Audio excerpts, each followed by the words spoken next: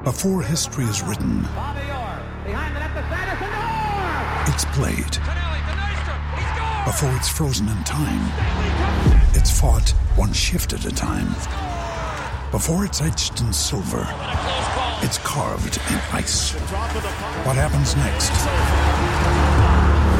will last forever. The Stanley Cup Final on ABC and ESPN Plus begins Saturday. Another day is here, and you're ready for it. What to wear? Check. Breakfast, lunch, and dinner? Check. Planning for what's next and how to save for it? That's where Bank of America can help. For your financial to-dos, Bank of America has experts ready to help get you closer to your goals. Get started at one of our local financial centers or 24/7 in our mobile banking app. Find a location near you at bankofamerica.com/talktous. What would you like the power to do?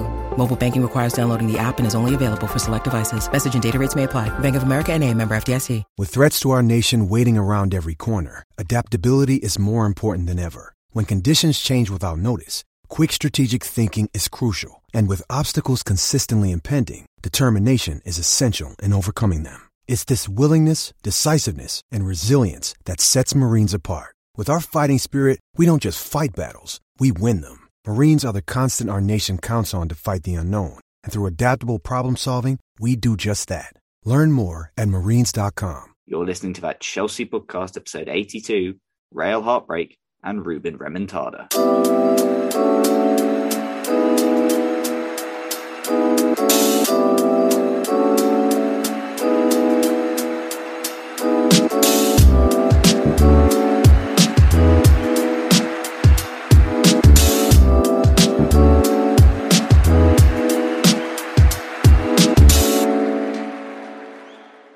Welcome back to That Chelsea Podcast. No Jack this week. He's on his way back from Wembley, but I'm joined by two very special guests. First up, return to the pod for the first time since I don't actually know when he was last on, but it's long overdue. It's Mr. Dane Whittle, part of the Chelsea Fancast and a host of Went to Mow Kings Meadow. Dane, how are we doing, sir? Yeah, evening. Good. Yeah, it's been a good weekend. It's a nice Easter weekend, obviously.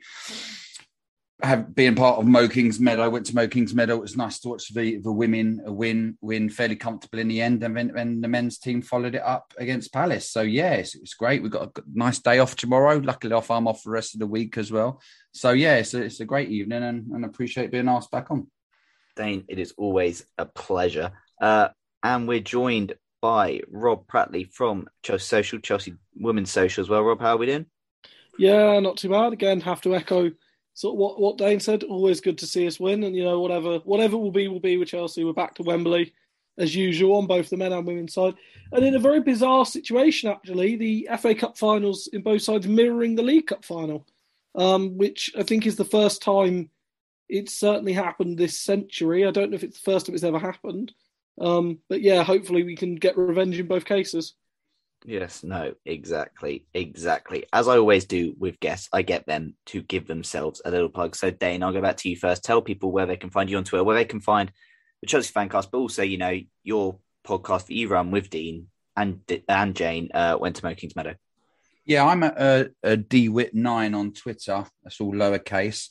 I obviously do the odd bits and pieces for the Chelsea Fancast, which has been going for quite a long time now, and it's been really successful, and obviously everyone should know Stanford Chidge, and I won't go through all the other guest names, but there's a good group there, and it's an honour to do that. And they're at Chelsea Fancast on Twitter. That's all lowercase, and I got quite friendly with Dean Mears behind the scenes, and after a couple of months of him and Jane starting the women's podcast, Went to Mow Kings Meadow, he asked me to come on board and co-host with them, and I must be given something or doing something right, because he hasn't sacked me yet. But they're on Twitter as well at Mow Kings Meadow, all lowercase, and obviously a couple of shows a week regarding them, all talking about our amazing women's football team, and we're lucky to have quite a few intelligent guests on who make us look good, especially Rob. Sharing the waves again with Rob tonight, which I've done a few times, which is always nice because he's a very intelligent and knowledgeable person. And that's where we are, all on Twitter. Yeah, Dane's links and those links will be in the description below. And Rob, why don't you tell people where they can find you on Twitter, where they can also find the Chelsea Social and the Chelsea W Social? Yeah, so first I just want to say, intelligent and well-read are two things I've not been called in a long, long time, so thank you very much, Dane. You can find me, if you want to find my constant, endless rants about refereeing and things, at RJP Journalism. I'd recommend the much more interesting follow of being at the Chelsea Social for quality multimedia, written, edited video content on the men's side, and at the CFCW Social for the same content on the women's side. Really, proud of how much we've produced this year. Again, full coverage of sort of everything. And again, looks like the season is going to continue being a very exciting climax on both sides. Yeah, no, exactly. And as listeners of Bob will know, we have had a lot of great people from the Chelsea Social on our podcast since we've been going here. Great guys. And so make sure you check those pages and those links, which will also be in the description below. Now, before we look back on the night that so nearly was in Madrid, we ourselves have an announcement. And it's not the Tottenham get battered everywhere they go. Cheers, Brighton. That also made a brilliant weekend for us. It's that we have a sponsorship announcement. Yes. Support for That Chelsea podcast is brought to you by Manscaped, who are the best in men's below-the-waist grooming. Their products are precision-engineered tools for your family jewels. Manscaped's performance package is the ultimate men's hygiene bundle. Join over 4 million men, and if my math is correct, that's 8 million bulls worldwide who trust Manscaped with this exclusive offer that we have for you, and get 20% off and free worldwide shipping with the code ThatChelseaPod at manscaped.com. Now, Jack and I were very kindly sent the Performance Package 4.0, and like Solomon Kalou off the bench, this package is a game changer. Inside this package, you'll find their Lawnmower 4.0 trimmer, Weed Whacker ear and nose hair trimmer, Crop Preserver ball deodorant, Crop Reviver toner, Performance boxer briefs, and a travel bag to hold all your goodies. Now, first off is the Lawnmower 4.0. This trimmer is the future of grooming, and it will help clean up that mess down there better than Gus Hiddink cleaned up that Chelsea mess when he took over in the 15-16 season. Their fourth generation trimmer features a cutting-edge ceramic blade to reduce grooming accidents thanks to their advanced skin-safe technology. The Lawnmower 4.0 is waterproof and also has a 400K LED spotlight should you need a more precise shave. Some might call it the Cesc Fabregas of shavers. Because this trimmer is waterproof, you can say goodbye to that mess on the bathroom floor and everyone's a winner there. Now, like Hakim Ziyech's goal v Spurs in January, you no doubt thought that was good. But do you want to take your grooming game even further to the next level? The Performance Package 4.0 also includes the Weed Whacker nose and ear hair trimmer. The Weed Whacker is also waterproof and provides proprietary skin-safe technology which helps reduce nicks, snags, and tugs in all those delicate nose holes. It will get all up in your business like Diego Costa looking for a scrap. Next up, we have their Crop Preserver ball deodorant and Crop Reviver ball toner, which will change the way you approach your hygiene routine. Trust me when I say this, fellas, your balls will thank you. Manscaped even threw in 2 free gifts for us, their Performance Package 4.0, their Manscaped boxes, and their Shed travel bag. I mean, the travel bag is called the Shed. You know you want this. It's time to take care of yourself, so go to manscaped.com and get 20% off and free shipping with code ThatChelseaPod. Let's get 20% off and free shipping with the code ThatChelseaPod at manscaped.com. That's 20% off with free shipping at manscaped.com and use code ThatChelseaPod. Unlock your confidence and always use the right tools for the job with Manscaped. Right. There we go. Ads. Love them. Sponsorships. As we said, we have to go back to the night that so nearly was in Madrid. I was out there. I was 10 minutes away. I said this to Jack. I think it was 10 minutes away from one of the greatest nights in Chelsea history. Dane, just kind of your thoughts, your feelings, your assessments on the night that so nearly was in Madrid. Yeah, it was, it was, I believed, it's the belief that kills you in sports. I understand that. I believed beforehand that we would score goals. I believed we were a lot better than Real Madrid, which I still think we are. This takes away nothing from then, on sporting grounds. Good luck and congratulations on getting to the semi-final. But, I thought it was an almost perfect performance and display. If you think they punished us on 2 really minor mistakes, Kante, obviously, sometimes I worry if Kante passes anything over 10 yards, he has sometimes he can give the ball away, but I'm not gonna blame him because I thought he was fantastic, and then a Rudy slip, and obviously Benzema is absolutely world class and deadly in those positions, and it just knocked the stuffing out of us, didn't it? But It was a fantastic performance, a great performance, tactically amazing. You know, I'm in awe of Tuchel.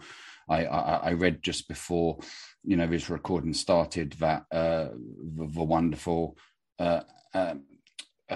co-commentator, I think he's on ESPN, an ex-Chelsea player, Craig Burley, said that he doesn't think Tuchel's a tactical genius or something along those lines, which just sums up a load of stupid statements that man has made probably ever since he left Chelsea. Maybe he feels like he was unappreciated, but having seen him play regularly, I can tell you that if he gets any stick off Chelsea, it's fully deserved, because he wasn't the greatest, especially his back passes. But yeah, no, it was I thought first 15, 20 minutes, I thought a few players, again, I won't name any, and if you listen to the Chelsea Fancast on Friday and I'm repeating myself, then I'm sorry about that. But a few players were in the headlights, rabbit in headlights, but then those individual players' performances went from like a 6 to a 9 very quickly, and they all stood up, and it was heartbreaking, because to put that much effort in and still come out on the losing side was heartbreaking for me to watch, and for us all to watch, for you to have been there. And it must have been obviously difficult for you, because to see your team win but still go out and put so much effort in. And it's still hitting me, you know, the very next evening when I'm watching the other semi-finals. It just come back to haunt me, you know, that how well we played, and we're not you know, proud of our team to make the semi-finals, and we're not celebrating it. It's harsh reality of sports at the top end, you know. As I said, two small mistakes was individually put away by Real Madrid, and yeah, it's still heartbreaking. I think it'll stay with us for a long time, to be honest. Yeah, no, it was a very, very tough night indeed. You know, one that started off, I think we, as Chelsea fans, we went through the range of emotions that night, and I can say, being inside that Bernabeu, I genuinely feel like I went through pretty much every emotion possible. I genuinely felt sick as that game went into extra time. I just had to sit down. I genuinely felt so ill inside. It was horrible. It was a horrible, you know, way to end. But Rob, what was your kind of just overriding feeling sort of at full time that game, and what did you kind of pick out from it? Because that was, you know, you don't want to, you know, we're Chelsea, and you don't want to sort of, I guess, romanticize defeats. Yeah. But I'm going to use this phrase, which again I heard on Brilliant Preview Show. It was a glorious defeat in a way, in many senses, that, you know, we did obviously win on the night. We were 3-0 up. We were 10 minutes away from going through. We played Real Madrid off the park for that first 80 minutes, and it was so good. And it was one of the best performances we've seen. And it was probably one of Chelsea's best ever performances in Europe for those 80 minutes. So just what was your kind of overriding feelings about that game? Yeah. I mean, the phrase Pyrrhic victory springs to mind. I will come out and say on the record that if Chelsea in any game, and I've maintained this all the way through, if Chelsea go out and win, lose or draw any match, but they put absolute 100% effort into every single minute, and they go out there and they give their all, that's all I can ask as a supporter. I can't ask for players to do more than that, in the same way that if they don't put in 100% effort in every single minute, I have all right to criticise and all right to challenge. I'm very disappointed that I'm not able to use my headline, The Bernabeu, because I was really excited to get it out. But unfortunately, you know, it was one of those, it wasn't meant to be. Someone said to me and compared it a little bit to the previous year's sort of games, where in those in our successful Champions League run, you had those moments where if, say, the ball comes to Benzema's header goes wide or hits the bar or gets blocked or there's someone in there. In these cases, it was just, you know, I think one of those written in the stars moments where things were sort of not necessarily preordained, but the little luck that you needed sort of deserted you. You know, we scored 4 perfectly good goals, in my opinion. I still think, you know, the handball rule is utter nonsense, as proven by the fact that if Alonso's effort had come back off the post, hit Kai Havertz and got in, it would have been allowed. If it had hit Kai Havertz on the line, it would have been allowed. If it had hit Courtois on the line and would give us an own goal, it would have been allowed. You know, ultimately we lost to 2 reasons. One, absolutely unbelievable pass by Luka Modric. And again, there's sort of a what might have been there, because Chelsea was so close to sort of signing him. And the fact we, you know, again, I know how much we eulogise over Cesc Fabregas. We could have effectively had that, you know, 4 years earlier than we did with Modric. And Karim Benzema being and being that clinical player. And again, it comes back down to that. If we'd have had that, you know, if we'd have had, say, a striker as clinical as Benzema, and I credited Havertz in recent games, but I thought Havertz's miss in extra time was poor. I thought some of the other misses in the game were poor. I thought Pulisic's misses were poor. I thought Jorginho's effort at the end was very rushed. It wasn't as if we didn't create chances, and that's what's so frustrating. But ultimately, at the end of the day, give Real Madrid their due. Real Madrid, whatever you think of them in European competition, they know how to win even when they're not playing well. As I said to someone, it wouldn't surprise me if they won the whole thing, just because I feel they, have the ability to grind out those results, and also partly because I definitely don't want to see a certain red club winning a quadruple, because they'll never shut up about it. Neither will the media. It's one of those games where it was an unbelievable Champions League game, and to be honest, I think Chelsea didn't do themselves proud in the first leg and lost it in the first leg. And if the first leg had been a better performance, then I think we'd probably be looking at a showdown again against Pep Guardiola and Manchester City. So I think it's that first leg you've got to look at, that first 30 minutes of the first leg. We started poorly. Defensively, we were, a bit all over the place. But if you'd have told me after that game against Bayern Munich, where we lost 7-1 on aggregate and were completely outclassed, and, Bayern toyed with us back under Frank Lampard, that, 2 years later, roughly over that, we'll have won another Champions League and we'll be disappointed at the fact we didn't make another semi-final, while also winning several other trophies in between that. I think we'd have all took that, and I think that shows how far we've come on the European stage in the last, 18 months to 2 years, in the fact we're disappointed to not make a Champions League semi-final. Yeah, no, exactly. You say, over how often do you go to the Bernabeu, come away with a win and be, pretty gutted that you haven't gone through? Exactly. It said it all. It was a night, but so nearly was. Now, I guess it's just, the case of, as you said, it just wasn't meant to be. You look at the chances at 3-0. I mean, Courtois saves from Havertz at 3-0 from that corner. Yeah. Kante, unfortunately, tries to play a cute little pass. It gets intercepted, and then bam, about, 5-10 seconds later, it's in the back of the net, 3-1. We had a couple, glorious chances after to make it 4-1 before it went into a regular time. And again, unfortunately, the second goal, again, was a misplaced pass. Real Madrid pounced on it. Rudiger slipped, and we were punished, and that was it. And unfortunately, we never, despite coming close again, we just couldn't put the ball in the back of the net. And we exited the Champions League in, pretty heroic, pretty brave circumstances. But ultimately, we didn't do enough. Well, we didn't put the ball in the back of the net enough over those 2 legs, with a vast amount of chances we created. And it was very frustrating. Before we move on to Palace, obviously, you have to give a mention. Mason Mount scored at the Bernabeu.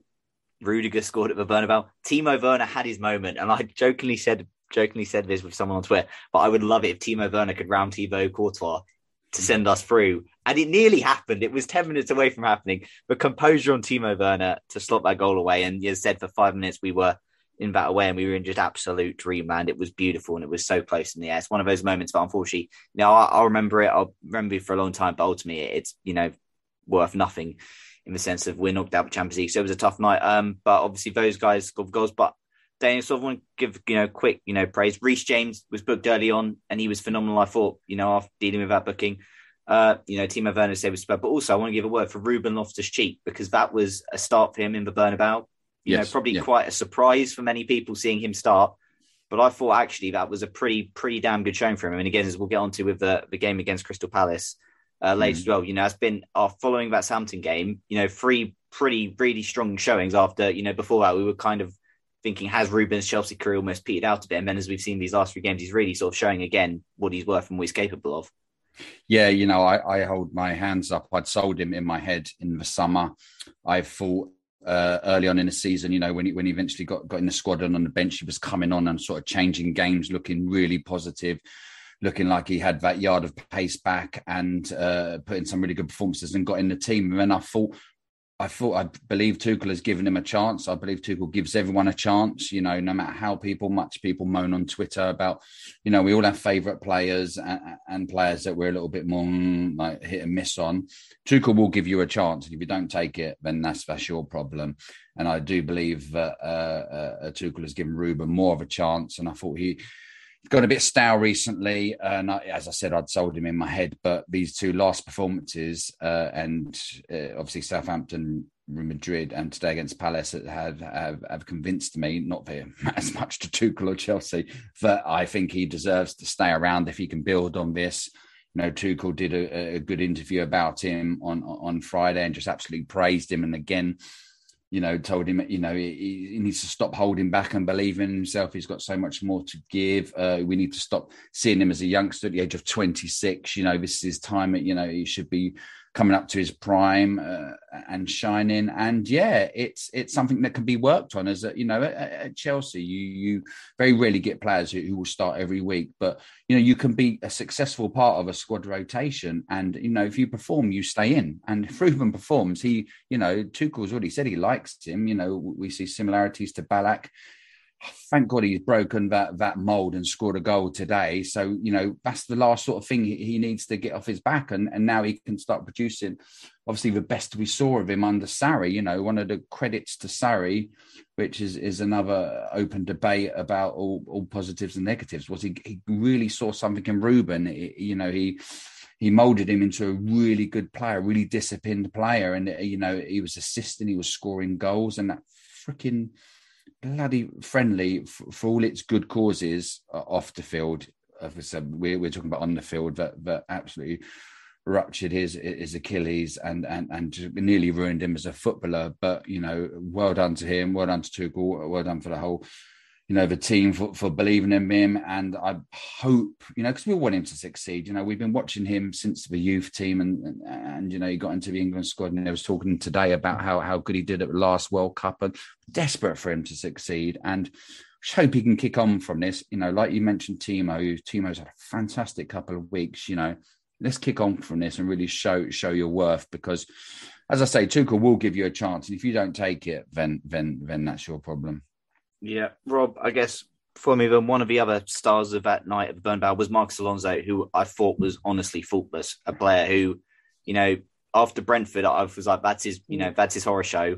But ever since that game, he's bounced back strong. Again, Southampton, he was good. Today he was good. And he's, just showing, and they say Bernabeu is good. And as said, he scored a worldie with his right peg as well. But just unfortunately, due to VAR, we're just loud. But just kind of your thoughts on Marcus and just his general performance. Yeah, I've again, another player I've been immensely critical of in the past, and I think it's been valid criticism. But to Marcos Alonso's credit, he is one of the players that doesn't hide. He does, he clearly does, fight with his heart on his sleeve. Obviously, there are off the field reasons that make it, it does make it a bit uncomfortable. I'll be honest, when you see Marcos Alonso still playing professional football. But I think ignoring those, if we look at it from a pure performance, I think it was his grandfather his great-grandfather is a Real Madrid legend. His father has played for Real Madrid. His grandfather had also played for Real Madrid. He went out to the Bernabeu there and gave them a performance for them to be proud of. And I think that was the important thing, was that there was a lot of, criticism in the first leg, and perhaps fairly, perhaps unfairly, of the way we lined up in that first leg, and the fact there wasn't any Alonso in the first leg. The fact that, obviously we went with Azpilicueta as the left wing back, and I was a little surprised at that, because to Alonso's credit, one thing he does seem to do in big games is he does seem to step up, and he does usually perform when the chips are down. Again, he was poor last year in the FA Cup final, but in other big games he has really stepped up in the past. Again, they didn't really get much change out of him all game. When he started to tire towards the end, Fede Valverde was doing well against him. Obviously, you can maybe make the argument he should have tracked Rodrigo better for that goal, but that, is sort of a bit of a by the by. I'm not necessarily sure it's completely his man. But yeah, no, I think Alonso, he gave a good performance, and I think it's ultimately coming to that point now where at his age, he will be thinking, about his longer-term future. I think he's got 18 months left on his deal at Chelsea. Perhaps it's time to start looking to be in the shop window and go and experience another league. Obviously, Ben Chilwell coming back. You'd imagine Chilwell will come back and be, first choice. But I do think for all of, the criticism Alonso does get, he does, he must do something to ensure he keeps getting picked, and to ensure that, ever since he came into the club under Antonio Conte, he's consistently, even when he's been out of the side, he's still been able to consistently get himself back into the fold and back into the picture again and again. So he must do something, right? Yeah, no, exactly. And look, Alonso gave performance to be proud of. As I said, genuinely, I was proud of all those that starting 11 against Madrid at Bernabeu. They left everything out there. And yeah, it was incredibly proud. It was a difficult, it was a frustrating way to end the competition. Think of what could have been. We got so close. In fact, we were, we had turned it around. But it wasn't meant to be. And we exited the Champions League. And now we've just got to hope that Liverpool don't win it. And, hopefully, let's go Villarreal to win the Champions League, please, boys. That'd be very nice. Now's the time to save 30% on wedding jewelry, only on BlueNile.com. Make sure your wedding ring is the one with your pick of diamond and lab-grown diamond bands, all hand-finished and graded for excellence. Or surprise her with something blue she'll love for life, like a stunning pair of sapphire earrings. Blue Nile's jewelry experts are available 24/7 to help, from fit questions to style advice. Right now, get up to 30% off at BlueNile.com. BlueNile.com. When you need mealtime inspiration, it's worth shopping Kroger, where you'll find over 30,000 mouth-watering choices that excite your inner foodie. And no matter what tasty choice you make, you'll enjoy our everyday low prices, plus extra ways to save, like digital coupons worth over $600 each week. You can also save up to $1 off per gallon at the pump with fuel points. More savings and more inspiring flavors make shopping Kroger worth it every time. Kroger, fresh for everyone. Fuel restrictions apply. But we moved on, as Chelsea did, one competition to another cup competition. The FA Cup semi-finals versus Crystal Palace at Wembley. And it wasn't a great watch, but we did the job, as Chelsea have reached 6 finals now since Thomas Tuchel took charge 15 months ago. Their semi-final record under Thomas Tuchel, 7 games, 6 wins, 1 draw, 0 defeats, 10 goals scored, 1 goals conceded, 6 clean sheets. Said every time we made a semi-final under Thomas Tuchel, we have got on to the final. And Dane, one of the stars, and the man who put us ahead, was a certain Mr. Ruben Loftus-Cheek. That was his first goal since Eintracht Frankfurt in the Europa League semi-finals in 2019. Wow. His stats from those 64 minutes against Crystal Palace, obviously he replaced the injured Mateo Kovacic, who we hope is not a serious injury, and he was one again who was superb against Real Madrid. 100% tackles won, 100% take on successful, 100% shot accuracy, 100% long ball accuracy, 83% pass accuracy. That was just a really strong, encouraging impact from Ruben. And I guess, so we don't know necessarily what the future holds for Ruben, but that felt, especially him putting us in, that just felt a real good, feel-good moment in the season, just like a really happy moment. I kind of almost think back to when Trev scored on his debut against Crystal Palace. That was just a really heartfelt, really happy, positive moment. And for Ruben to get that first goal for us since coming back from that serious injury, it's not been an easy journey back for him, but just to get that goal, and a big goal as well, and a big game, just, it was one of those, like, you don't really care who scores a goal for Chelsea, but you were just so happy it was Ruben Loftus-Cheek. Just your kind of thoughts on his performance today. Yeah, absolutely. Because, I know afterwards, they said to him, well, you haven't scored for Chelsea in 3 years, not putting into fact he had a year on loan at Fulham. So even he corrected him and said, "Oh, you mean for Chelsea?" Yeah, he's been looking quite rusty in front of goal, quite poor, like not wanting to take the shot, would prefer to pass. In recent months. And as I said early on this season, he was starting to look really good. He was taking on players. He looked stronger. He looked more belief in his body and his power. But he was just happy to always pass it off. So when it fell to him. And he connected so well, and obviously got a slight nick. But when it went in top corner, jumping around our living room, and then you realise who it is. You're so happy for him. As I said, and sorry for repeating myself, this is a guy we've been watching for over 10 years now, 10 odd years. Coming up from a youth team. He's been unlucky due to the managers. The permanent opening and closing of doors with coaches and everything, and then he has to go on loan and injuries, and it's been so hard for him. So to see that Tuchel still clearly believes in him, still talks of him so highly, and I just hope now that he starts to believe in himself more and start to believe that he belongs here and he has a right to be. And if Tuchel is picking you, he's picking you on merit. Having watched Tuchel now, and really focusing on how he is as a man and a manager. Apart from the odd cup game, you're in there for merit because he believes you can do a job. And maybe harsh, maybe some people criticise me. And as I said, I thought he was a little bit rabbit in headlights for the first 10, 15 minutes, maybe 20 minutes in the Bernabeu in Madrid. And I thought, you should have so much confidence from Tuchel saying, this is what I want you to do. We're playing Real Madrid. We have to get this result. You have to be this tactical discipline. I want the position and movement, energy and everything from you. That should give you so much confidence. And if that doesn't, then nothing will. But as I said, he grew for me, obviously. My eyes tell me something different from, you watching it or Rob or anyone else. And for me, then grew from like just scraping a 6 to like a 9 performance in the Bernabeu and coming on from the previous Southampton performance where he was sort of as a right wing back. But what you notice, not with Dave and Alonso, but when Reece and Chilwell was playing right wing back so successfully in the season, they do a system where they come inside and they take over the central part of midfield, and then someone will sort of cover their right side. So it obviously gives always something the other team and the manager and the tactics to think about, and they can do that to Ruben. I don't notice them doing it with Dave or Alonso when they're wing backs. With Ruben, he was doing that a lot of Southampton. Although he was positioned on the right wing back side, he was coming in centrally and staying out and taking up that position.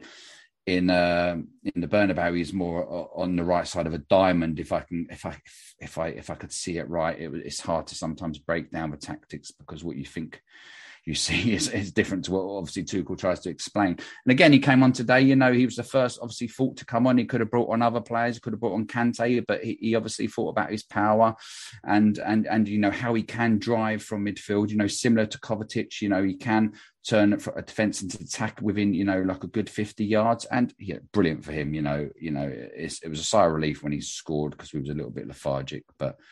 Yeah, amazing. And obviously we're so happy for him. And, he's sitting there tonight. And the job's not done. There's still so much to do this season, cement that top 4 and hopefully win an FA Cup. He should be so proud of himself, where he's come in recent weeks. And he's got to build on this because if he doesn't, then Tuchel will just give an opportunity to someone else. Yeah. Rob, our second goal scorer, Mason Mount. That now means he's scored in 3 different semi-finals for Chelsea: Manchester United in 2020, Real Madrid in 2021, Crystal Palace in 2022.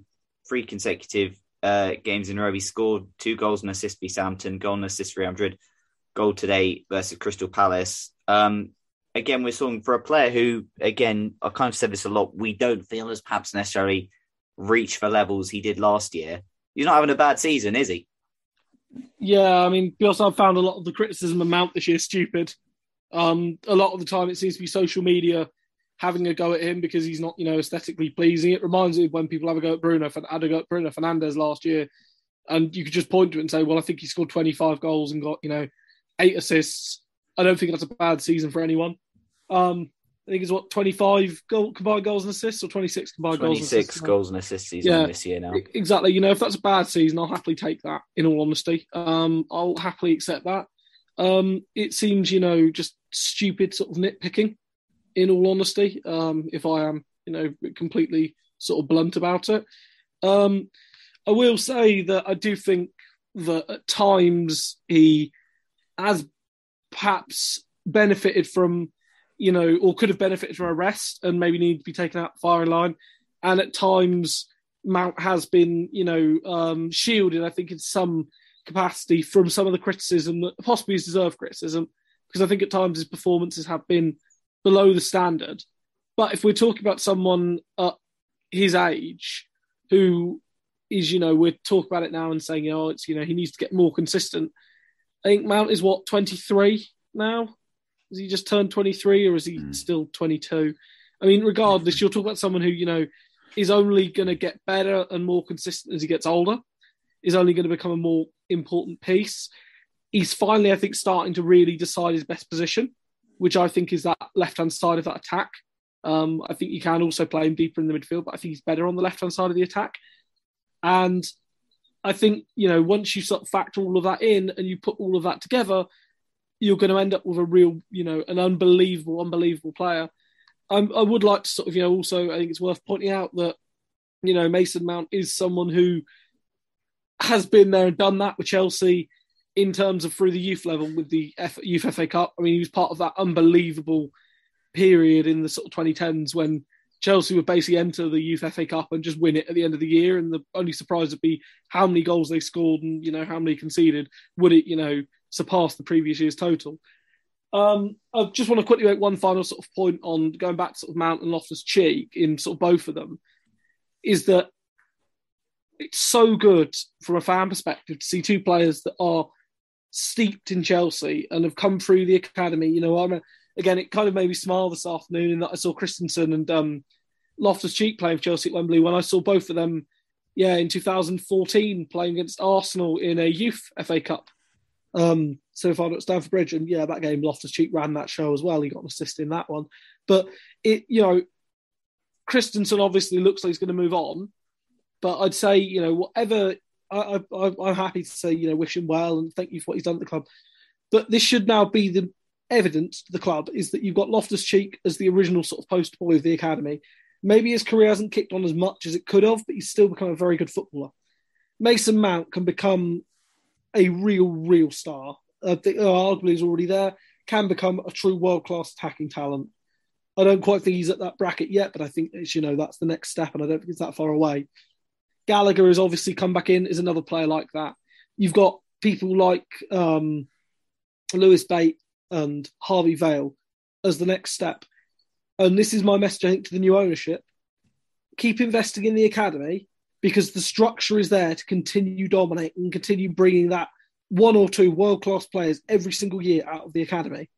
And more importantly, the structure is there to bring through 10 to 15 players that can make a career in professional football and live their dreams at whatever level professionally. And that's the most important thing, because that's what the academy should be there for. Not every player is going to make it for Chelsea. I don't believe that. But every player should be given the best possible chance to make the grade in football. And I think that's something that Cobham Academy now does. Yeah, no, exactly. I mean, I don't know.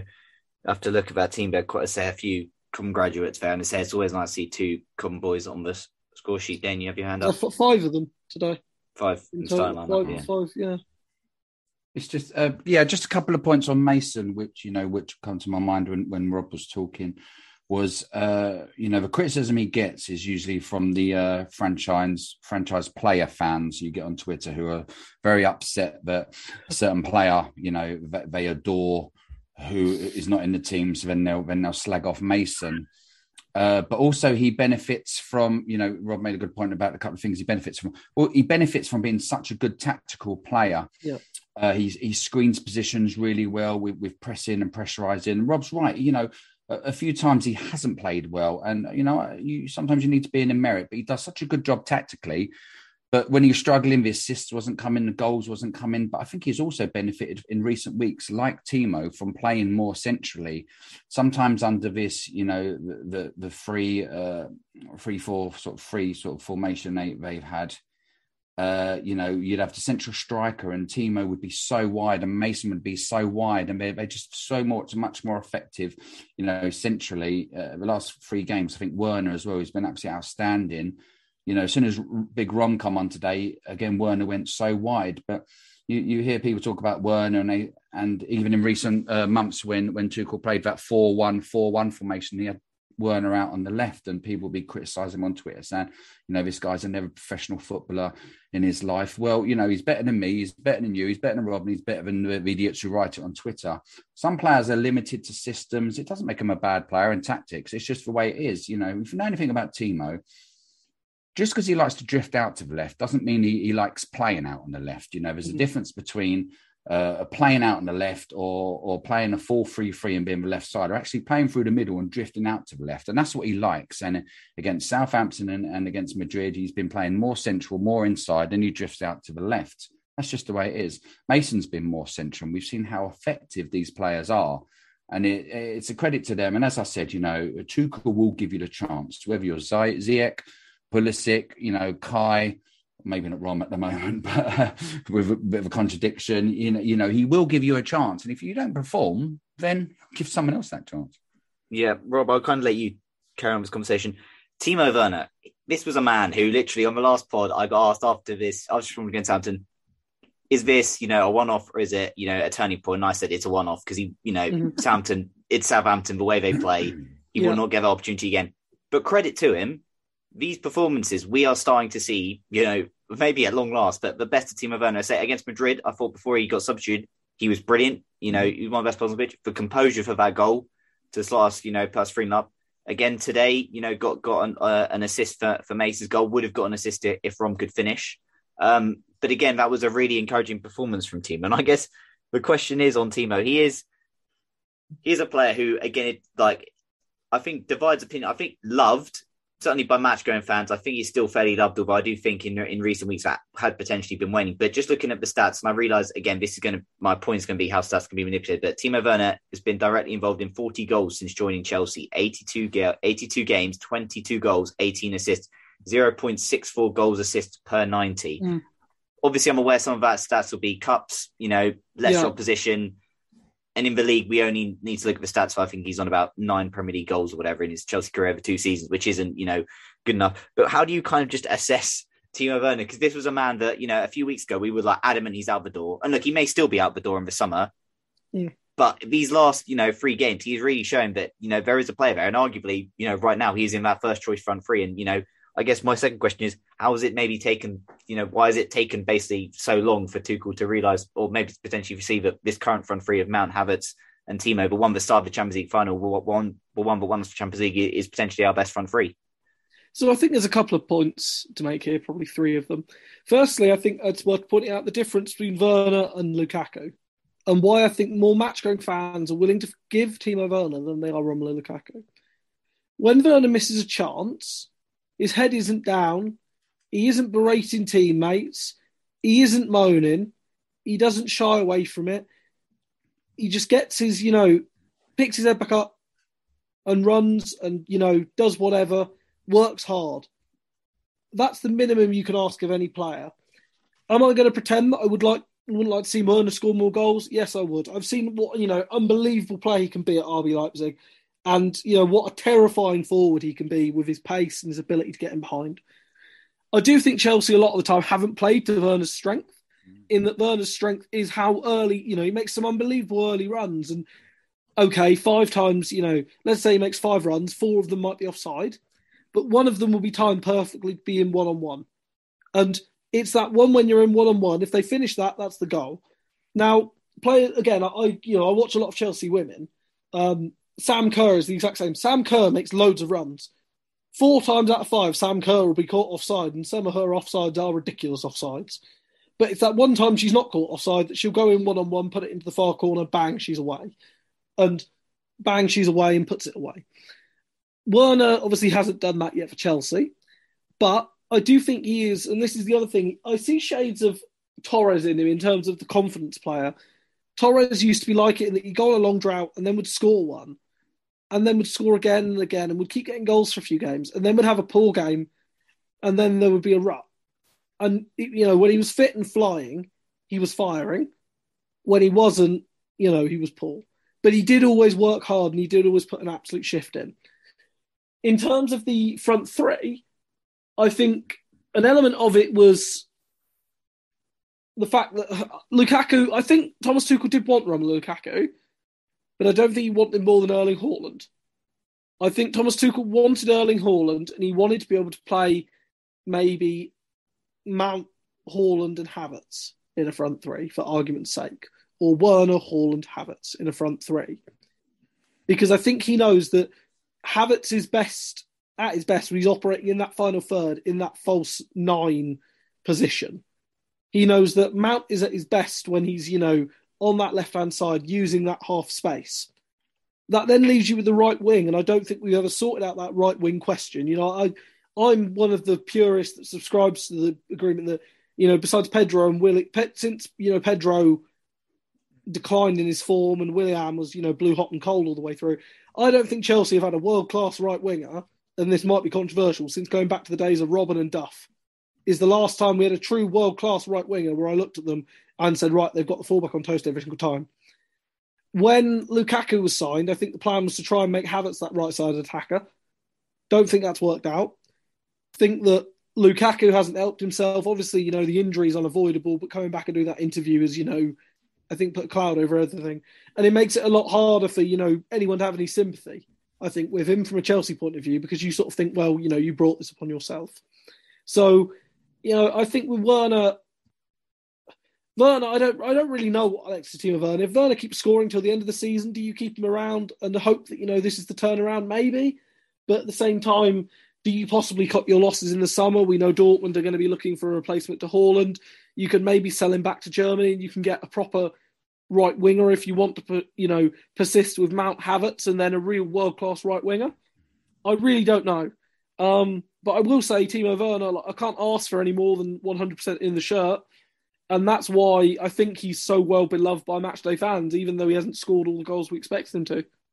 Yeah, no, fair enough said. And it's been really nice and encouraging to see. And I say even today, some of his runs were getting spotted. He was getting in behind at points, be starting to see, hopefully maybe something is starting to click for Timo. And it was certainly really, really encouraging to see there. No, it was, Timo's form, it's been one of the big, positives. And hopefully he can have a strong finish to the season because, say, Chelsea, we've got the FA Cup final to play. And I guess, it's a long way off. Form can change from then. But, given the way Liverpool play, given, the chances we did get, getting in behind them in that final, would you be tempted to sort of stick with the Werner Mount Havertz front three for that final? Certainly at the moment I would. Obviously it comes when you come towards nearer the time. Yeah. Obviously, if, Pulisic decides to suddenly refine lockdown Pulisic form, or, I think Ziyech in general has been playing quite well recently when he has been starting. Obviously, he hasn't started the last couple, but I think Ziyech has been doing better in the second half of the season. I think it's difficult. What I will really say is that we need to settle on a front three, and it needs to be the front three, because I don't think chopping and changing is helping get any fluidity in there. And I think you need a situation like Liverpool's front three, to use it as an example, where you've got, Mane, Salah, Jota, and then you've got people like, Diaz arguably who's coming in for Mane, maybe he's going to start being the first choice. You've got Firmino who's sort of in and around. And you've got players that are hungry enough to want to be starting, but they've got to come in and perform in order to start. And it can't just be a case of rotating for rotation's sake. Hello, it is Ryan, and we could all use an extra bright spot in our day, couldn't we? Just to make up for things like sitting in traffic, doing the dishes, counting your steps, all the mundane stuff. That is why I'm such a big fan of Chumba Casino. Chumba Casino has all your favorite social casino-style games that you can play for free anytime, anywhere with daily bonuses. That should brighten your day a little. Actually, a lot. So sign up now at ChumbaCasino.com. That's ChumbaCasino.com. No purchase necessary. VGW Group. Void where prohibited by law. See terms and conditions. 18+. It is Ryan here, and I have a question for you. What do you do when you win? Like, are you a fist pumper, a woohooer, a hand clapper, a high fiver? I kind of like the high five, but if you want to hone in on those winning moves, check out Chumba Casino. At ChumbaCasino.com, choose from hundreds of social casino-style games for your chance to redeem serious cash prizes. There are new game releases weekly, plus free daily bonuses, so don't wait. Start having the most fun ever at ChumbaCasino.com. No purchase necessary. VGW Group. Void where prohibited by law. See terms and conditions. 18+. Fair enough. Before we get on to the few listener questions we got sent in, there was obviously kind of news in the ownership race of Chelsea Football Club. Some, I think very welcome news, I think it's fair to say, but the Ricketts family consortium pulled out. Dane, kind of, just gauging the mood of Twitter the last few weeks. I realize it's Twitter, but there did kind of seem to be a general almost doom and gloom, but a lot of people kind of felt it was almost inevitable that the Ricketts would take over. They did kind of almost feel to be a general, like they were maybe sort of getting favouriteist treatment, etc. How had they gone so far? Just what was your kind of reaction when you kind of heard the news that the Ricketts family, are not in contention to owning Chelsea Football Club? Wow, I was stunned. Obviously the odd football news comes out now and it stops you in your tracks, doesn't it? And obviously, I've taken a lot of note of what people have had to say on Twitter, some with a pinch of salt, some with not. We can talk about certain family members and their views and values and thoughts on all different subjects revolving around life and how worrying that was. But also on the sporting side of how badly they've been running the Chicago Cubs. Luckily I'm good friends with Brian Wolf, who's a Chicago Cubs season ticket holder.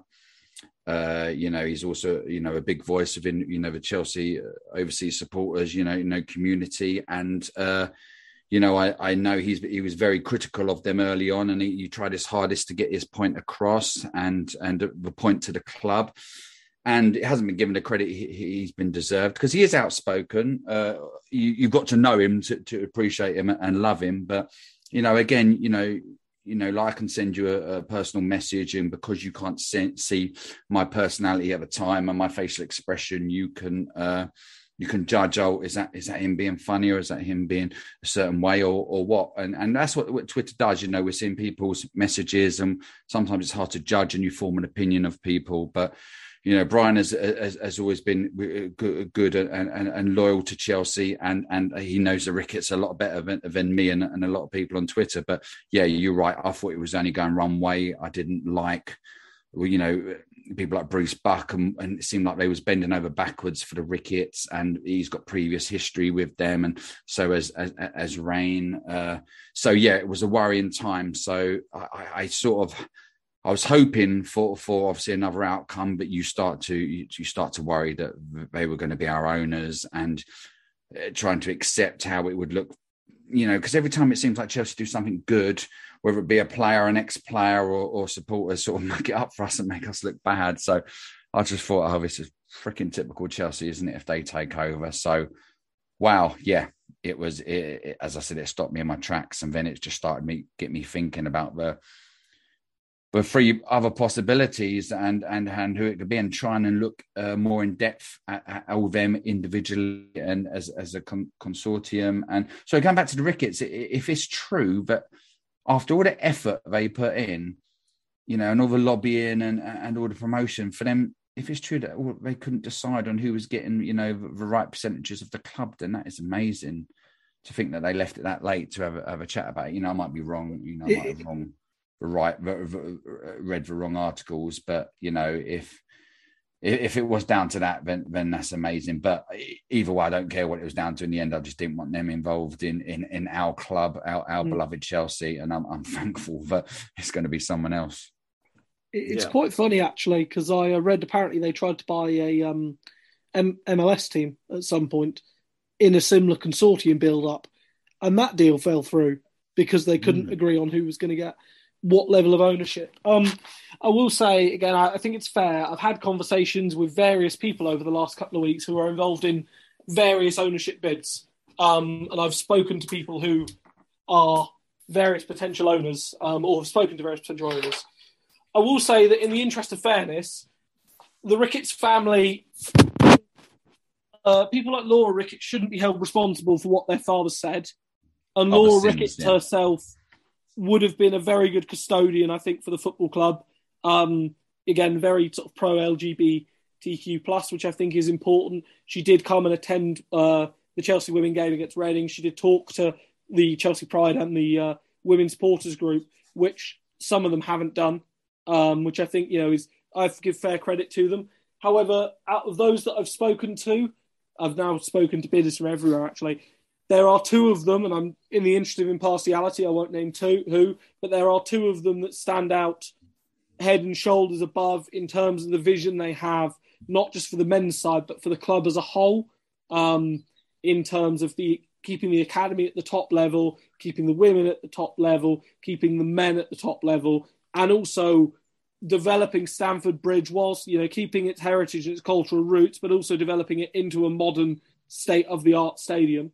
And other things as well. And I have to say, if either of those two bidders do win, then I would be extremely, happy and comfortable with the future and whoever holds it. And of course, the new owners can potentially now look forward to that one of their first games in charge, on either side might be lifting two pieces of silverware, might be lifting the men's FA Cup and the women's FA Cup.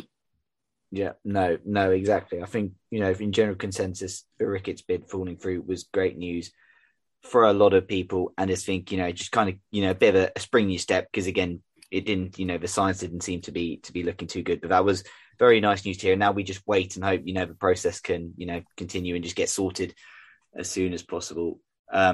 Really, right, we're going to move on to some listener questions. We haven't got too many to get through, so we'll get through them fairly quick.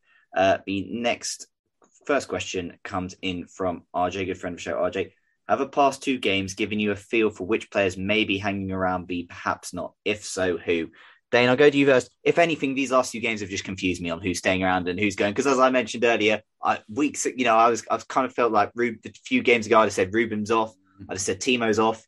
But now I'm kind of thinking Timo Werner is in our first choice starting 11 now. And I can't believe I'm saying that from him probably being, thinking weeks ago, he's probably one of my last choices to have. He's probably now one of the first on my team sheet. So have these past 2 games given you a feel for which players maybe hanging around, perhaps not? Or is it just, muddied the waters even more, made even more confusing? Jesus, what a great question from RJ, who's I tell you what, I was talking on Twitter about forming an opinion on someone, but Jesus Christ, you can't form a negative opinion on that bloke. What a lovely man he seems he is, and I'd love to meet him one day around the Chelsea game. Yeah, it's hard, isn't it? Because as I said, I'd sold Ruben in my head. I like Rob rightly praised Alonso for his performance in Bernabeu and against Southampton. Before that, I was thinking I can, in his deputising of Chilwell, I could probably count on one hand the amount of good performances he had. In the Carling Cup final, he was excellent as well against Liverpool.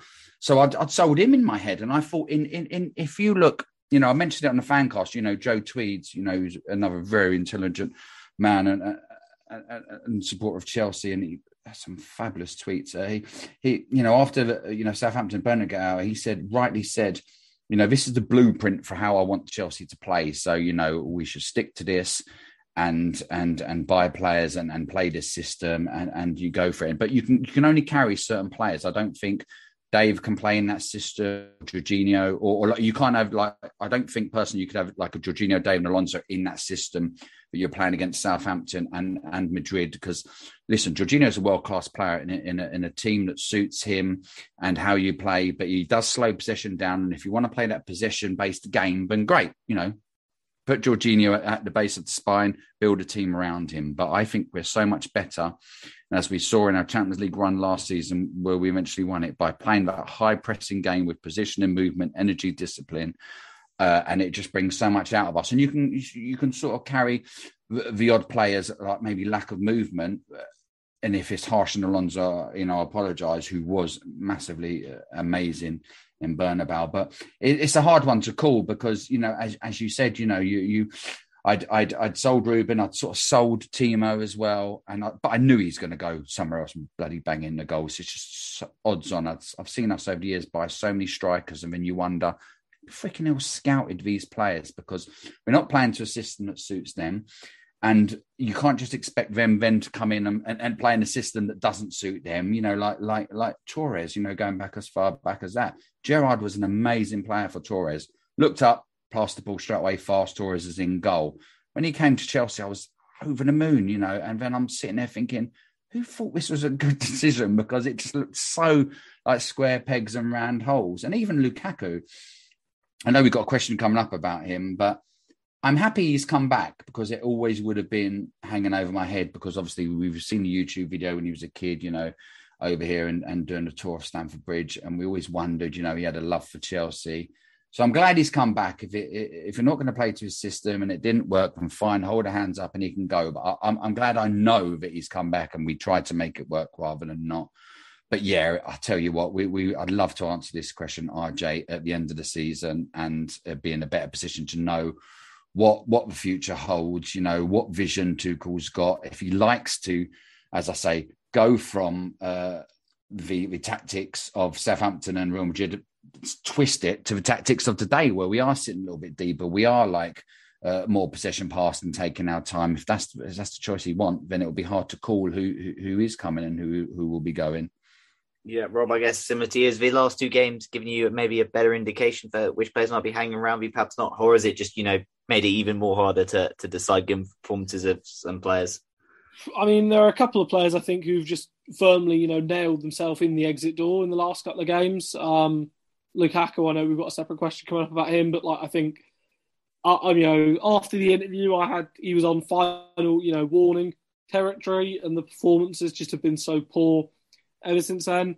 Sort of unrelated, but I think Kepa will probably move on this summer. I think it's probably right for him. He's sort of, had his period. He spent some time, rebuilding his career, and credit to him, for the mental strength of that. I think he now needs to go somewhere and play week in, week out. Jorginho, again, I've been critical of him in the past. I think he was excellent last year. I think he's done very well to change people's perception of him, but I think it's naturally just the right time for him to move on. Christensen, I think we all know is going. Wish him well in the future, just besides when he plays us. People like Malang Sarr, are they ever, going to really be regular players? Are they going to take minutes away from people like Levi Colwill next year? There's a debate to be had with that. If they're happy to stick around as sort of squad options, do you maybe, leave them in there? It's sort of difficult. I think, the front three, I think, is the one where it's really interesting. Because you've got Ziyech, Pulisic, Lukaku, Werner, even Hudson-Odoi, who all of them you probably make arguments and say, if any of them were sold, would you be that unhappy? Maybe a bit harsh on Hudson-Odoi, but I don't think he's kicked on enough considering what he should be. And I think, he needs to be playing week in, week out. Werner, we've discussed. Lukaku, we've discussed. Pulisic just never seems to be consistent, is consistently inconsistent. And Ziyech, I think he is 30 now, so maybe you sort of... Is he 30? Let me check if I've got that one right. He's around that age, isn't he? Yeah. 29. 29. Is this the last summer where you can get a good fee for Ziyech and sort of move him on? I don't know. Fair enough. Yeah, RJ, to answer your question, hasn't given me any clearer indicator of which players might be hanging around or not. It's a tough one to really call. There's, some harsh decisions probably need to be made. I think realistically we could probably cull two of our attackers at least, maybe more. Midfield is an interesting one. I think Conor Gallagher coming in next year will be a great option to have. We've got a decision to be made with N'Golo Kante and Jorginho, I think. Yeah. I would keep Kante, but Jorginho I'm fine keeping. But if we got an offer, I'd entertain. It's probably the same for Kante, to be fair. I think, you get to a point where harsh clinical decisions need to be made. And then, as I say, looking at the defence, we've got a question from Anna who asked about Christensen. Yeah, Christensen's basically off. We know that. Rudiger, we don't know. Aspi, we don't know. He signed the contract, but I think he still, talks that he'd still like to. He still might be off. So it's tough. There's decisions to be made, and I guess hopefully once new ownership takes over, that situation can become slightly clearer. But it's a tough one to say who will be hanging around and who will not be, because I said, Ruben Loftus-Cheek and Timo Werner have arguably been sort of the stars of the last 2 games or so. The next question comes in from Anna. Andreas Christensen was substituted off during the FA Cup final. Do you think that his form has dipped a bit in recent months, and do you think this is potentially his final season with us? I think potentially his final season with us, yes. I think all evidence points to that. He's not signed the contract. Tuchel's basically, seems to kind of resign to that. Do you think his form's dipped at all, though, Dane? To be fair, I thought today he was pretty solid. Yeah, hi, Anna. A nice question. Yeah, there was moments, he looked good today and rusty, it's a hard one because, if he has signed for Barcelona, which we all believe he has, it's only natural. Your head's going to wonder. It's like us booking a holiday and working for those weeks in advance and dreaming of where we go in. It is hard to be professional, and you think he did look very injured when he came off, and I just think they wanted Thiago Silva to shore it up.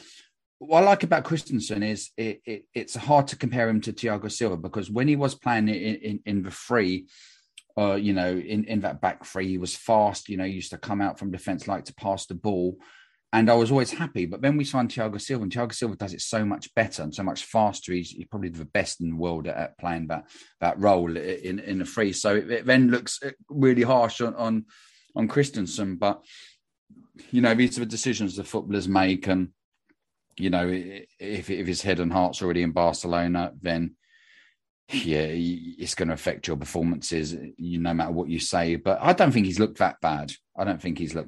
He just hasn't looked as solid as Rudiger, who, even though he's had a couple of questionable performances recently, I still think the levels he has reached since Tuchel's taken over is probably the highest in European football. He won't get the credit he can deserve. And I'm not doing this poor old us and poor old Chelsea rubbish. But if he had been playing for Liverpool, they'd be doing polls and everything on Sky Sports News about if he's the best defender in the world ever, or he ever lived. And And Thiago Silva, say, so consistent, and we know what Dave brings, and Chaloba's been good this year. But yeah, it's been a good fight to get in that front three. But yeah, I think he's off, and it's just something we have to accept.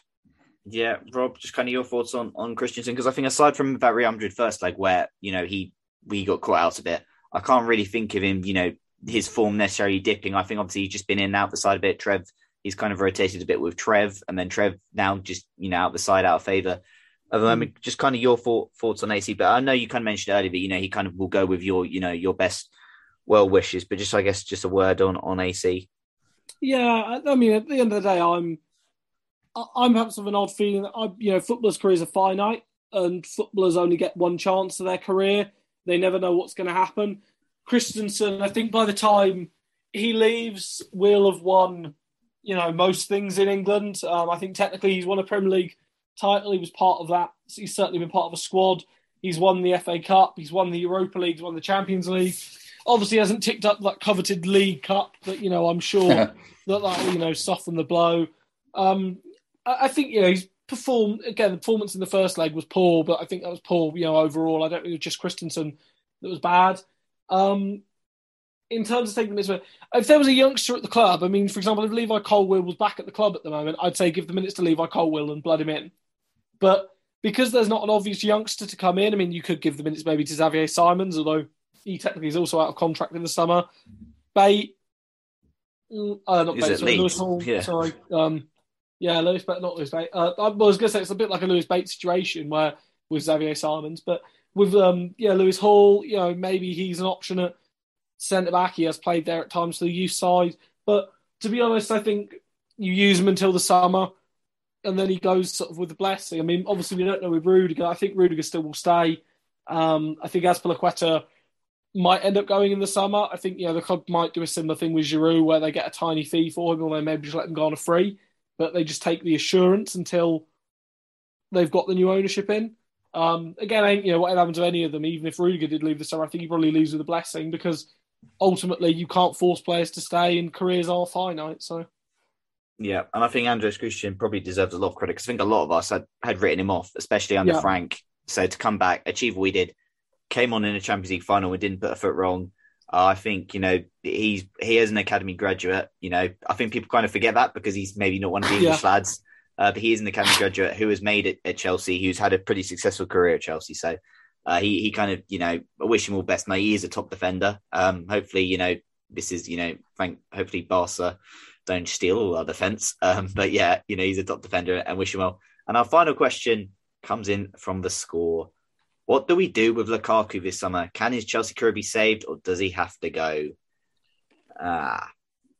Dane, I'll go to you on this. Oh, sorry, Rob. I'll go to Dane first. Sure. We've kind of talked on Rom, and you said earlier you're pleased he came back because you wanted, and I'm kind of with you on that. I was really excited to see Rom come back. His debut against Arsenal sold me many dreams where he was on that debut. I'm pleased for him that he has helped us win a trophy in the Club World Cup. He did have quite an important part to play in that with goals in the semi-final and final. It's a tough decision. He's clearly not in favour at the moment. He's on the bench. He's on the bench in big games for us. It does kind of seem like it go one way. With new ownership as well, they don't really have to worry about, the loss on the Rom transfer. Do you think, his career can be saved, or do you think it's unfortunately one where it was a nice idea, it's just not worked out, and we sell him hopefully to maybe someone like PSG or whatever? Yeah, you always get suckered into a striker. It's something that I've always done since I was a child. A new striker signing, and again, I couldn't see how it could fail. What he's turned into, a beast of a striker, and as you said, after that Arsenal away, and then I don't know if it's the following week or the third game after Arsenal where we played Villa at home, and it was a little bit of an average performance, a little bit slowly, just two half chances he put away with ease. And I thought, wow, we've got a striker. And in our Chelsea fan cast predictions, I'm sticking him to score bloody 35 goals in all competitions, and completely blinded. Again, it's all about systems, isn't it, and what suits. And I think Rob's right. I think when Rob said earlier that there's no way Tuchel would have said no and they would have signed him, whether they had their eye on Haaland, he's been said we can get Lukaku, and Tuchel's gone, yeah, fine, no problem. And I don't know if they've tried to stick him into a system and it hasn't worked. It looked like it was working, as I said early on, with those first couple of games. And I suppose you've got to weigh up, how you play, how you will play tactically. Does it bring out the best in certain other players? What happens to Havertz? What happens to Werner? Having watched a lot of Havertz in Leverkusen, I really liked him as that striker, as not even a false nine now, as a centre forward. I just believed if you could have two really good goal scoring wingers either side of him, then that would bring out the best, which we haven't really got. Although Mason's goal tally has gone up in recent weeks, but they've turned back to Havertz again, and he looks so much better up there, doesn't he? The movement, he likes to drift left, right, come deep, which then helps Mason. And Timo, as I said, going more central instead of being stuck out on the wing, because he's not a winger. He might track back with effort, but he's not going to put his foot in for the tackle. But the last 3 games, he looks so interested. As we said, he was our star player today, Werner. So you got to think, by keeping Lukaku and playing a certain system, is it going to benefit us as a team? I think he's been let down by injuries to Chilwell and Reece, who are two of the best wing backs in European and probably world football. And I don't think he's actually played a lot of games where they both were playing.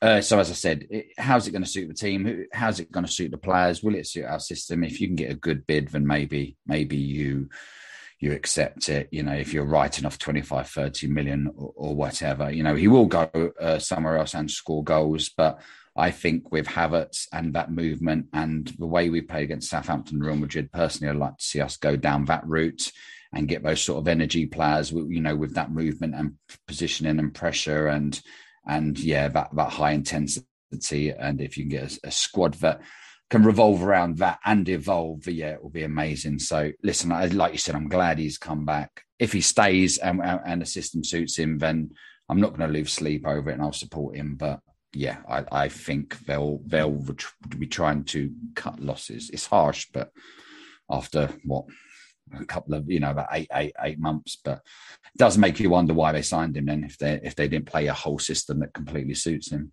Yeah, Rob, I'll go to you now. What do we do with Rom? Can his Chelsea career be saved, or ultimately is it just a cutting losses? There we go, straight away. Didn't even It's the audacity, I think, of again, I agree the points. I think the points about Chilwell and James being injured are fair. The audacity to go out and do that interview. Yeah. Go out and do that interview. After coming into a team that's just won the Champions League, is one of the most knit-tight squads, I think, in world football. Okay, and also having been injured himself, I think he'd been out, he'd come back and still been on a run of 10 games out scoring before that. Before the interview, I think maybe he did score against, was it Brighton just before the interview came out and that ended the run?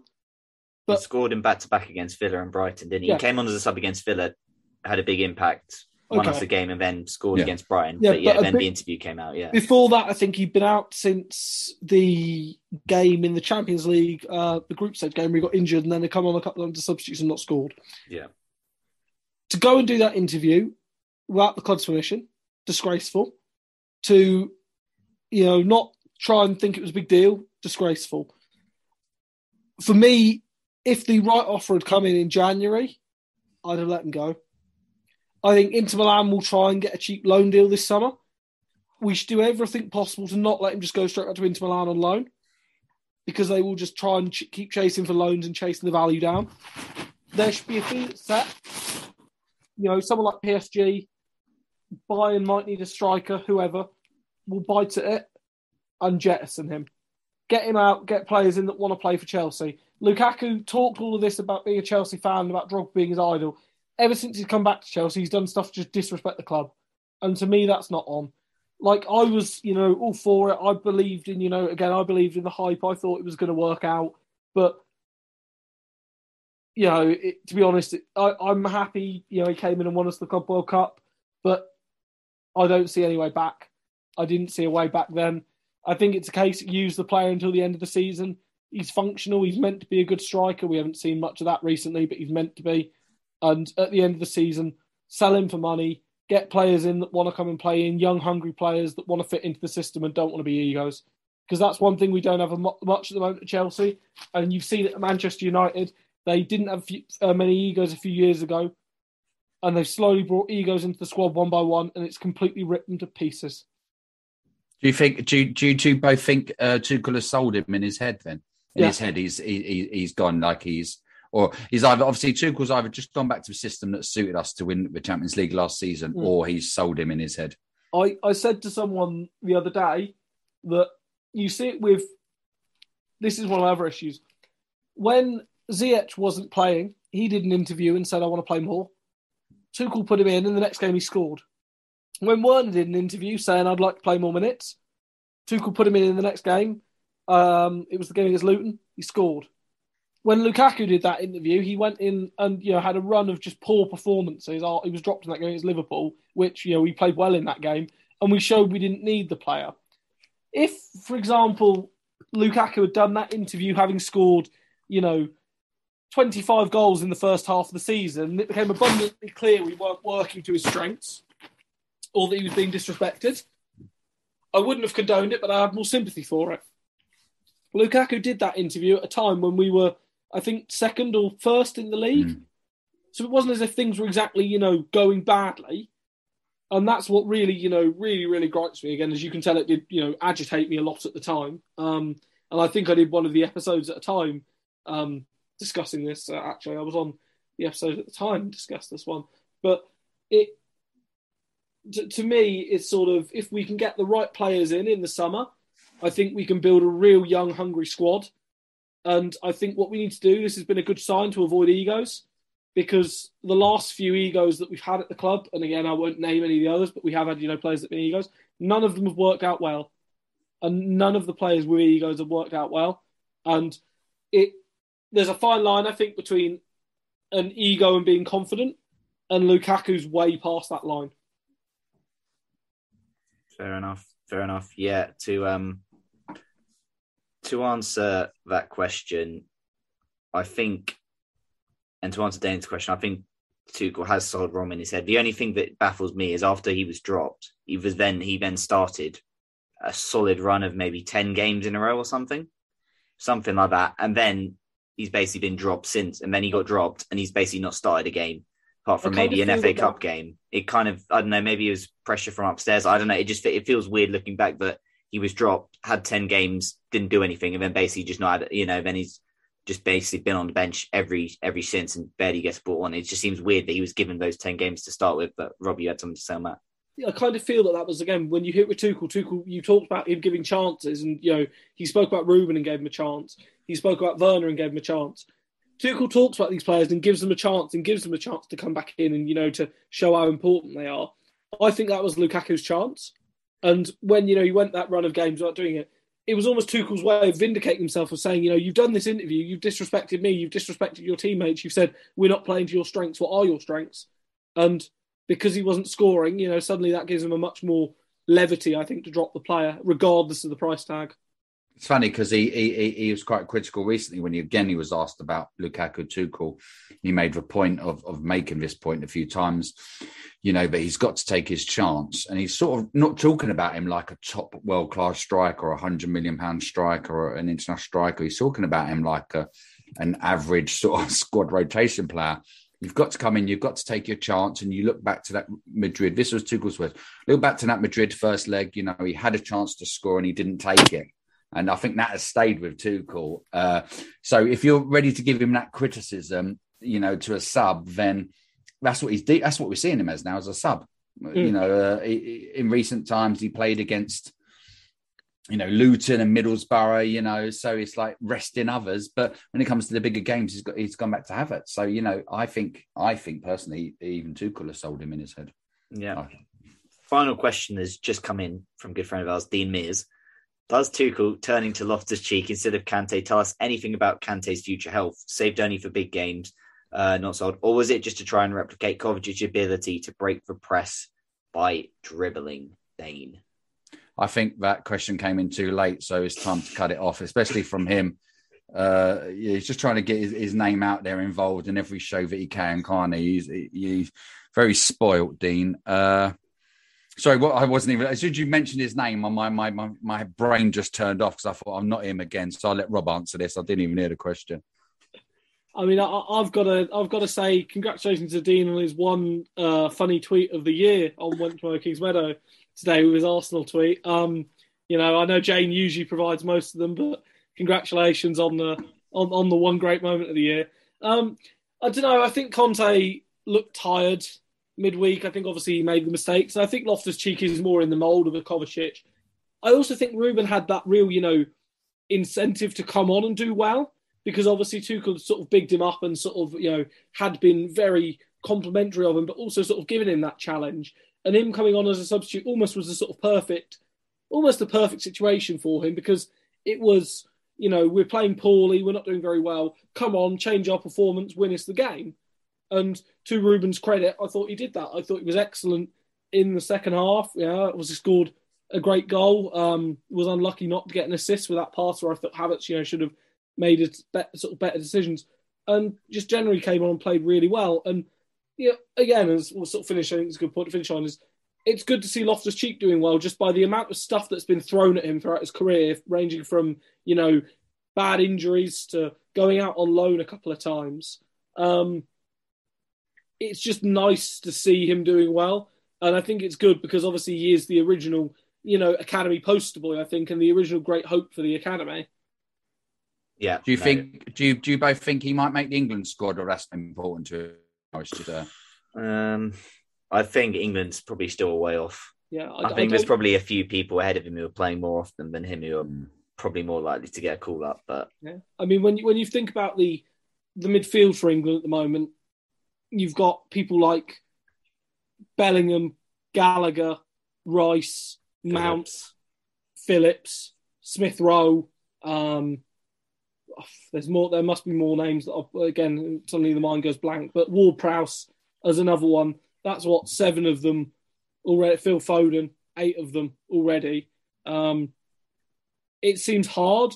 Like, I'd really love to see him get another chance with the national side, but I think he needs a consistent run of game. Like, if we were talking about Ruben, for example, keep playing that way and say, you know, gets at the end of the season goes on a run of goal scoring and suddenly, you know, ends the season with, say, 7 or 8 goals and a few assists, maybe.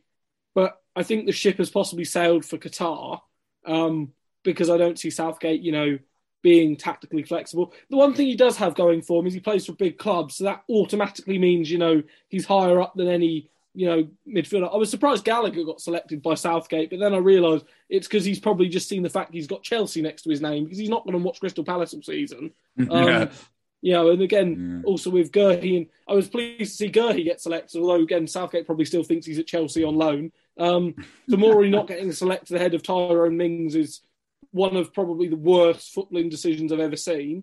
And again, I look forward to us, you know, constantly starting Harry Kane at the Euros, having no mobility, while Tammy Abraham sits on the bench, or possibly doesn't even go to Qatar. And Jose Mourinho sits and says that's why England don't win anything again. But anyway, I'll stop ranting about the national side. Yeah, the good thing about Ruben is Ruben has shown he's capable. You know, for all his faults that we've all thought of recently, he's shown a really disciplined, right-sided role in Bernabeu, and a right wing back, whether you liked it or not, against Southampton. In recent weeks, he's shown he can play in quite a few positions. So that might be deemed as, you know, as a massive bonus. I mean, we all know right back is a real weak point for England. So there's definitely, you know, a real shot for him in there, because there's only Reece James, the bloke at Liverpool we all hear about, Carl Walker. I'm a bloke at Newcastle. Yeah, exactly. Yeah. Carl Walker, all of the options. But no, I think it's I really would love to see Loftus-Cheek, wherever it is, even if he, you know, decides in the summer he needs to move on and play regular minutes. I'd love to see Loftus-Cheek go the rest of his career major injury free. What made me laugh is you forget that the World Cup's, you know, in late winter, you know, like November, December. So you're thinking then who could be making it? Well, where will Ruben be in his club career in November? Conor Gallagher could be back at us.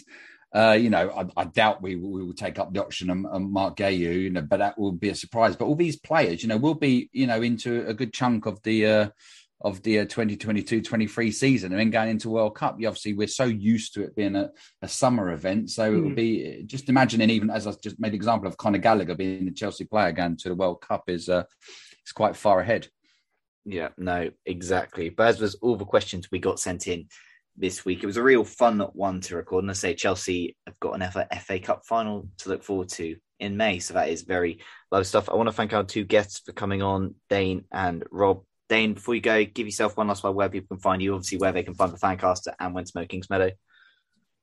Yeah, just the basic, DWits9 on Twitter. I don't tweet a lot. I do.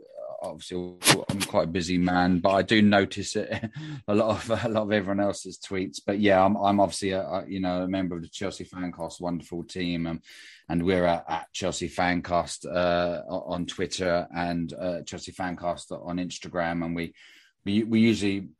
Chidge will usually put out 2 shows a week, and then the odd 50 years of Chelsea celebration he's doing at the moment. But I'm regularly, unfortunately, on with Dean Mears. Fortunately, Jane's on there quite a lot as well. And we're lucky to have, some stellar guests like Rob come on, which stops us hearing a lot of Dean's views and jokes. But, me, Dean and Jane and whatever guests, and we're at Mo King's Meadow. And obviously we talk about we try and talk and praise our amazing women's football team, and it's an absolute honour to be on there, and I'm learning something each week watching the women's game. I knew a lot before without bragging. I've always, sports has been a massive part of my life, and I've American inspired, American values. I've always been able to watch all sports, and so it's easy to take this on. But as I said, with all respect to Dean, I appreciate the friendship I got with him and the lot he's shown me, and coming on and asked him to come on and be a host. But it's been appreciate coming on here, and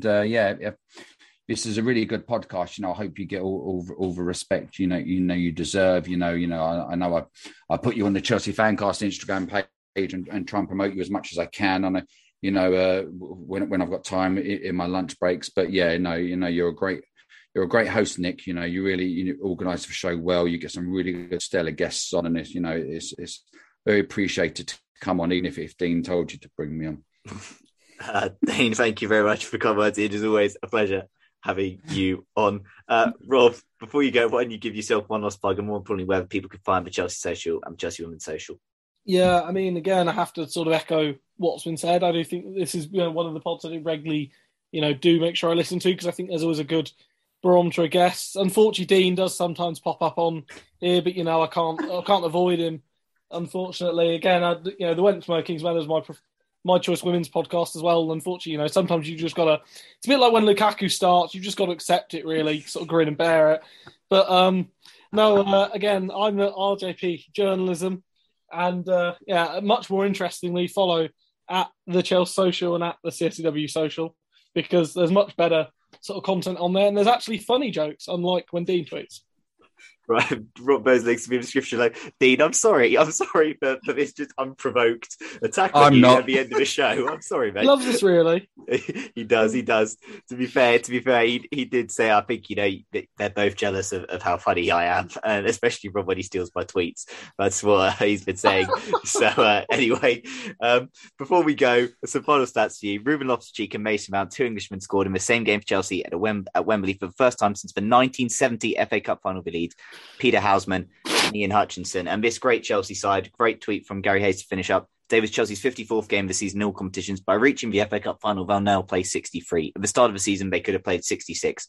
Only games they'll miss out on are UEFA Champions League semi-final and final. What an incredible achievement. Tell me this team isn't elite. And on that note, it's time for us to end the show. Say thanks to our 2 guests. As for us, we're on Twitter about Chelsea Pod. We're on Instagram about Chelsea Podcast. We're on all your usual podcast platform providers, Spotify, Apple, etc. You can give us a rating and review. When I tweet the show, I give it a like, retweet. It helps spread the love about. And as I mentioned at the start of the show, check the description down below for our sponsorship, our partnership with Manscaped, where you can get 20% off products using discount code Chelsea Pod. But until the next episode, everybody, keep the blue flag flying high. Sports Social Podcast Network. Okay, round 2. Name something that's not boring. A laundry? Ooh, a book club. Computer solitaire, huh? Ah, sorry, we were looking for Chumba Casino. That's right, ChumbaCasino.com has over 100 casino-style games. Join today and play for free for your chance to redeem some serious prizes. ChumbaCasino.com. No purchase necessary. Void where prohibited by law. 18+ terms and conditions apply. See website for details.